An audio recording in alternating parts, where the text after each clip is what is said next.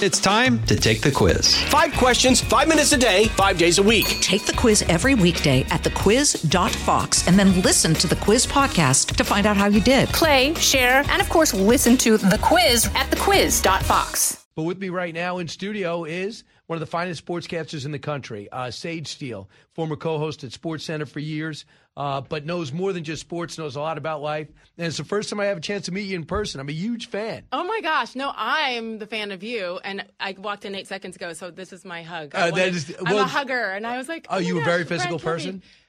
Well, that sounds very misleading, potentially. Physical person. Because I know, I think the stereotype is correct because I'm half Italian, half Irish. Yes. And the Italian side of my family are all they're big huggers. Yeah. The Irish, they invented the fist bump. Right? Okay, how about this? My mother is half Irish, half Italian.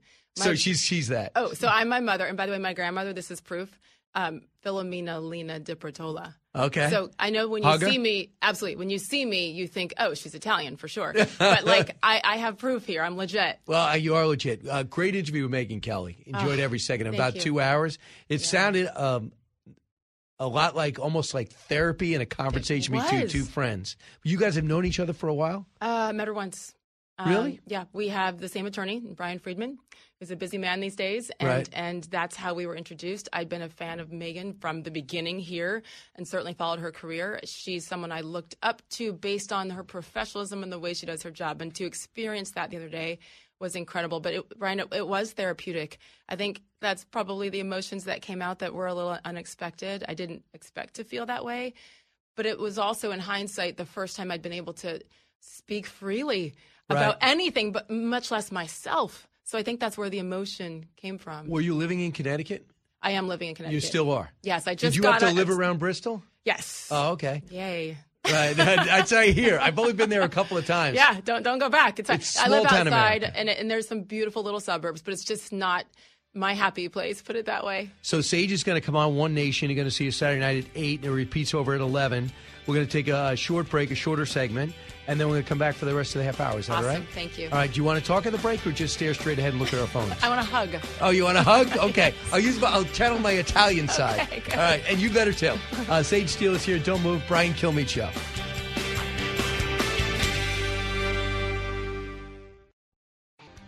Jason in the House, the Jason Chaffetz podcast. Dive deeper than the headlines and the party lines as I take on American life, politics, and entertainment. Subscribe now on foxnewspodcast.com or wherever you download podcasts. Radio that makes you think. This is the Brian Kilmeade Show. I'm here to tell you, there's a misnomer that ESPN is some liberal place. That is a lie. I know a bunch of conservatives that work at ESPN. I'm telling you what I know. But the reason why I bring that subject up is because I think it's a mistake when a corporation tries to silence anybody. I think you let everybody speak. That way the company doesn't get blamed for the positions an individual takes. The individual has to be culpable for the words that we articulate and the impact that it has ultimately on us. If I say something and it ultimately costs ESPN dollars, and as a result, ESPN says you got to go, they're not saying I have to go because of my politics. They're saying I have to go because I compromise their bottom line. And I think that's the position all corporations should take, as opposed to trying to curtail or silence anybody because you think their individual words are going to be a reflection on the whole. It is not when you let everybody speak. So Stephen A. Smith was really talking about Sage Steele leaving ESPN, both staples of that of the 24-hour sports network. And Stephen A. Smith knows. I just read his book. He was suspended twice. Yes. One time he was fired. Just they didn't like what he was saying. Yeah. Got suspended for 2 weeks because he's in a debate show. Yep. So Sage Steele is actually here. If you're watching Fox Nation, we're meeting for the first time. And we did have, being we're both half Italian. You're a third Italian. I'm a quarter Italian, I guess. A quarter Italian. Yes, something like that. Mom's half Irish, half Italian. So what does that make me? Your mom's a quarter. Yeah. Yeah, I would think, if we have to divide into thirds. Math. You know, we're going to do 23andMe and just solve this once and for all. What is your take on Stephen A. Smith is kind of referring to your situation? I love that man. And I have worked with him from day one since 2007. And I have been a huge, defender of his when he has been suspended, because I didn't agree with the reasons why he was suspended at the time. And that was a while ago too. But it was interesting, being that his format is debate. At the end of the day, Stephen A. is on record, and we've had conversations about this. We often disagree about a lot of things. My whole point from day one is consistency. And you cannot allow everyone else to talk about whatever they want that has nothing to do with sports on our airwaves, on our platforms, whether it's any of the ESPN or ESPN radio or even social media, and then the one person who happens to be me that speaks up about other things. And by the way, in the podcast that with Jay Cutler, in which all the comments took place, that was my off day, my own time, asking about things that were personal to me as a biracial woman with the vaccine, et cetera. So I can have opinions on things that affect me. I'm not even talking about abortion. So to me, it's just being consistent. You can't have rules for some and not for others. And by the way, as a parent of 3, it works that way too. Consistency is all I ever wanted, and that's what's been missing. Right. You had one thing to say, and if I'm misstating this, but you're biracial. Yes. And you don't want to disrespect your white mom by saying that you're black or white. You're biracial. Yes. And you brought that up with President Obama. You said, listen, why does he say he's black? He's got a white mom. Actually, I didn't bring it up. I was on The View. Barbara Walters on live TV brought it up to me and said, well, what's wrong? Why do you have to say biracial? Our current president, this is in 2014, our president says he's black. Why can't you? And I'm like, what, show me the rule book. What is this? And most importantly, why? Yeah. Why does it matter? And this is in 2014 on ABC. No one had a problem with what I said then. Fast forward to 2021 and there was an issue. I will always say it, Brian, I am so proud of all of me, of my black side and my white side. And to be told to choose is disgusting. It's wrong. That has a whole race connotation as well. And I used to be afraid to speak about this, but when you're kind of beaten up your whole life about it, and then someone comes at you, enough. But I know from having spoken about it, the importance of getting it out there, because there are so many people, biracial, young, old, kids, girls, boys, who feel this way. And I'm just not afraid, so I have to be there for them too. Why choose? The thing, and I heard you talking to Megan about this, with Barbara Walters, basically almost got physical with you in the back room. I mean, was she? I know that she ended up sadly having dementia. Sure, yeah. But I don't know if that was playing a role in that. I don't know. Listen, I said it kind of like jokingly, because everyone who was there and witnessed it, and some of my friends were there. We were laughing. It was like I was speechless. You would think Whoopi Goldberg might have a problem with it, but you said she was kind. Whoopi was great. Yeah, she was great to me the entire time. I have a lot of respect for Whoopi, the human being. I really do. Elizabeth but when I saw that, said the same thing, by the way. And I love Elizabeth Hasselbeck. Yeah. She's a friend of mine, and I have so much respect for her and what she went through for so many years on that show. But it was funny, and I said it in jest because I was laughing that Barbara Walters back then elbowed me, and then people took it. Sage Steele says she assaulted her. You people need a life. Like, stop. Oh, I know. That's one thing. If you eventually ever come to Fox or anything to do with Fox, get used to that. Oh my gosh. I don't Google my name. But, Sage, you've had a challenge almost every day, because you are the breadwinner in your family. Yeah. You're trying to raise 3 kids, and you have your dream job at ESPN, top 5 sportscasters, top 3 maybe in the country, doing one of the, my person as a broadcaster, you're putting together these highlights, putting them together, knowing you're ad-libbing half of them, doing 2 things at once. You have to be competent in all these sports, international names, knowing on the fly. A guy scores 46 points. You better know how to say his or her name. Yes. I just have so much respect. Thank you. You get a tenth of the support people actually think ESPN anchors get. You're doing everything. Thank you so much. Number one, you're on television, you understand. And so the pressure, hard. And our show is 2 hours live every day, breaking news. It's what people don't see, which is my favorite part, that whole hashtag BTS behind the scenes, is we are walking and talking while doing highlights. The studio is massive, and it is a physically challenging show, too. The directors, we are the best in the business. And someone in your ear. And someone in my ear, which is why I'm crazy. But I think it helps me in this job. Right. It's as close to sports as being in sports, yes. Right? Because you have to do things, adapt in real time, make your own decisions, and the ramifications are tremendous. You'll be doing it again if you choose, or you want another forum. You're not going anywhere. But I want you to hear, everybody to hear, the crazy comments you made to former quarterback Jay Cutler, Cut 56. What's the Band-Aid for? Well, I got my shot today. I respect everyone's decision. I really do. Yeah. But to mandate it is sick. Mm-hmm. And it's scary to me in many ways. But I have a job that I love, and frankly, a job that I need. But again, I love it. I just, I'm not surprised it got to this point, especially with Disney. I mean, a global company like that. But I just, it was actually emotional. And it's funny, everybody else has their, yay, look, and here's my card, and let's, I'm like, you know what? You want to see what my face looked like when I had to do it? So I get it to an extent, but I think the mandate is what I really have an issue with. And I don't know what comes next. And we basically got it because, the same thing at Fox, we had to deconflict. Everyone had to go to separate studios, and to come back in, you had to get vaccinated, but you didn't lose your job. You worked from home. And then there was no disclaimer on this vaccine mandate. It's one of the big stories today that we still go back. And they're talking about putting masks on kids again. So it's not over. So that's what I was referring to, by the way, that 2 years ago is what's next. And now it's here. All of a sudden, Dr. Fauci has come out of his basement again, and we're listening again. And, oh, gosh, COVID's not over. I'm not listening. Well, I shouldn't say we, because you and I are not. And I think I actually think millions of Americans, many more millions, maybe who quietly felt that way back a couple years ago. To me, I'm concerned. I don't think people are going to take it this time. It's on the way. Absolutely we know it. And you know what?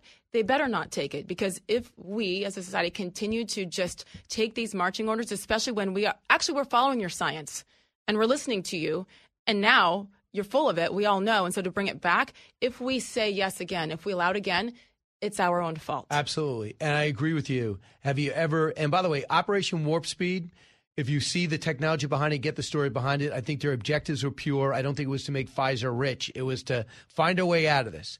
The one difference between Trump and Biden, here's your vaccine. Make your own decision. Yes. He never would have mandated. Ask him.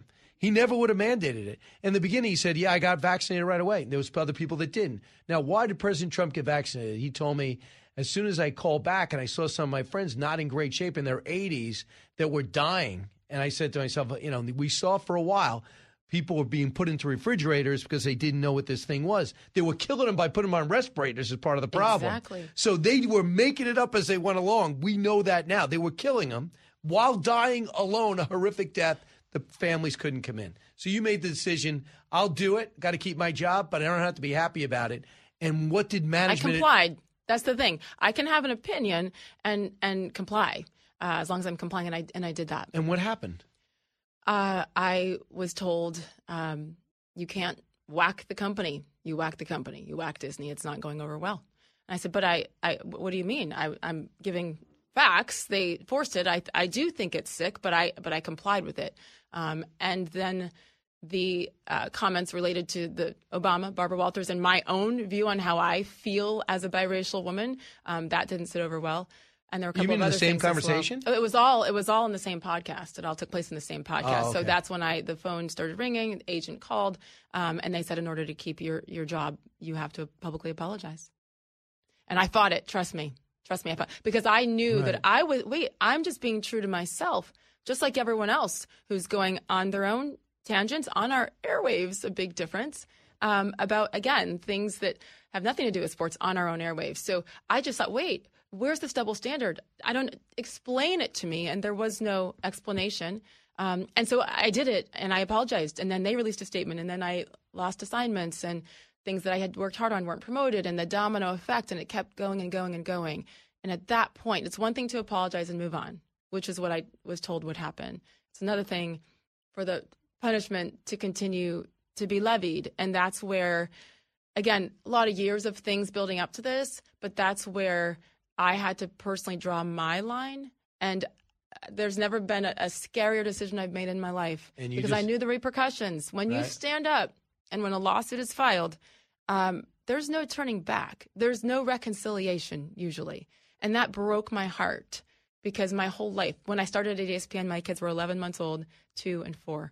They're now 17, 19, and 21. Wow. All they've known is mom at ESPN, and we've had a beautiful life there. I have zero regrets from any of it. From even when back in the day when I stayed silent about a lot of things I probably shouldn't have. But I'm not one to go way back to, let me dig this up. That was my decision then. Onward. My decision now is obvious.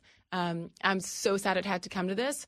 My goal now is to, if I continue to speak out, and hopefully other companies are listening, especially with what we just talked about, with the potential, it seems like, of COVID coming back, they have to listen to us, employees. It's my health, it's my body, my choice, is it not? So I think that it's really now or never, and I just hope that by me doing this, I mean, I'm just one little annoying person with a bunch of curly, but I hope that others aren't as fearful as I was for so many years. Because at some point, shame on the employers for doing this, but I do believe it's personal responsibility. And I couldn't continue to complain about something if I wasn't willing to take a stand, as costly as it might be. And it's been costly. But you know how many people listening right now without public positions have to put up with not, let's say, a shot or things they don't agree with, bosses that are abusive, situations where they're not promoted when they should because they say, I am the breadwinner. I have to suck it up and deal with it. It hurts your self-esteem. But what's your approach? I got to make my house payments. I got to pay my bills. That's why I don't have a cushion, a 2-year cushion to go find myself. Right. A lot of times they just don't mix. And that's why people can relate to your message that you had to suck it up and say what you had to say to keep that job because you care about your kids. And I got a lot of pushback for people saying, yeah, right, you're just like everybody else. You came out on your I'm sorry tour and you did it. And, all the names, all the attacks. And you know what? I understood it. But I was so desperate, and I wanted to be able to explain why I had to go ahead and do it and why I had to apologize, because that's the first thing. Don't apologize. I had no choice. Here's the thing. As a mother doing this, their father's in town, we're divorced, but he's involved. But as the mother and, primary custody, et cetera, they're watching me. And if I am encouraging my kids, I have 2 daughters and a son, but especially those girls, to stand tall and be strong and stand up for what you believe in and defend others, and then I sit silently, I couldn't do it. I was physically ill thinking about not practicing what I preach. Right. I just can't believe it had to come to this. But the stress of that moment when you had that meeting, it's almost like someone hit cymbals in your ear. You're seeing what's happening. You're seeing your career. Managers you thought had your back and friends, they all... The friends are, listen, friends in quotes, right? And I actually think that's been a huge blessing because that's when it thinned the herd.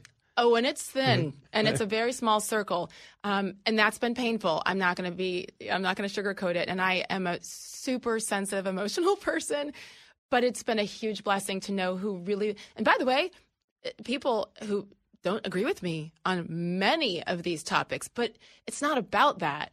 I like you, the human. I don't care what your job is. I don't care what your opinions are. It's about the human connection and loyalty. Loyalty. I'm an Army kid, right? I mean, loyalty and integrity and principle matters. When we come back, a few more minutes with Sage Steele, kind enough to be in studio, wasn't able to do that. Was ESPN let you? No, they would never let you come on Fox, would they?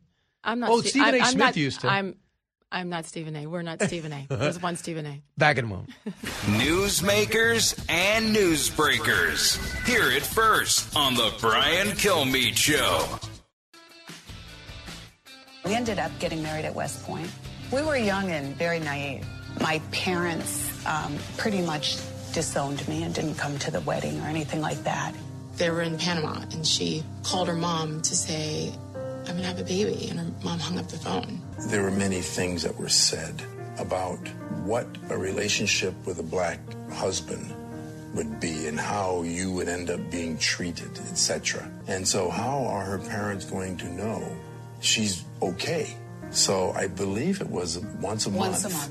And once a month, I would pen a letter. Here's where we are. Here's what's going on. Here's what we're doing together. So that is Sage Steele's parents on NFL Films, a great documentary. And I did not know this originally, but I was just listening that your dad was the first black football player at West Point. To play varsity football ever at West Point. Broke the color barrier. Yeah. Unbelievable. But they were talking about what it was like for them personally. What years are we talking about? They got married in 1971, so in October is 52 years for them. And it was just coming off of the civil rights era and Vietnam and such a difficult time. And my mom's parents disowned her, white mom, for marrying a black man. And so that was the story that I did not know until NFL Films did that piece on me, that every month my dad would write to my mom's parents, who wouldn't respond, wouldn't pick up the phone, to say, listen, you're not paying attention to her and you have disowned her, but I'm taking care of your daughter. And that was that. Every time I hear it, I get, I can imagine. Your last name aptly yes. it really talks about your parents, right? Totally. And I've used the hashtag for thank you. I here's the thing. I never knew I was strong. I didn't know. And that's why when I said earlier I wouldn't change anything, all of these ups and downs in my dream job, because I had to realize my strength. And it's been a blessing. And now you're on your own. You got your settlement on your lawsuit. And if people want to know more about you, Sage, you can go to your website, sagesteele.com. Thank you. All right. Thank you, Brian. And would I be able to talk to you still Saturday night, 8 o'clock? Yes. All right. Hello. Let's go. Thank you. From the Fox News Podcasts Network, subscribe and listen to the Trey Gowdy Podcast. Former federal prosecutor and 4-term U.S. Congressman from South Carolina brings you a one-of-a-kind podcast. Subscribe and listen now by going to foxnewspodcasts.com. Listen to the show ad-free on Fox News Podcast Plus, on Apple Podcast, Amazon Music with your Prime membership, or subscribe wherever you get your podcasts.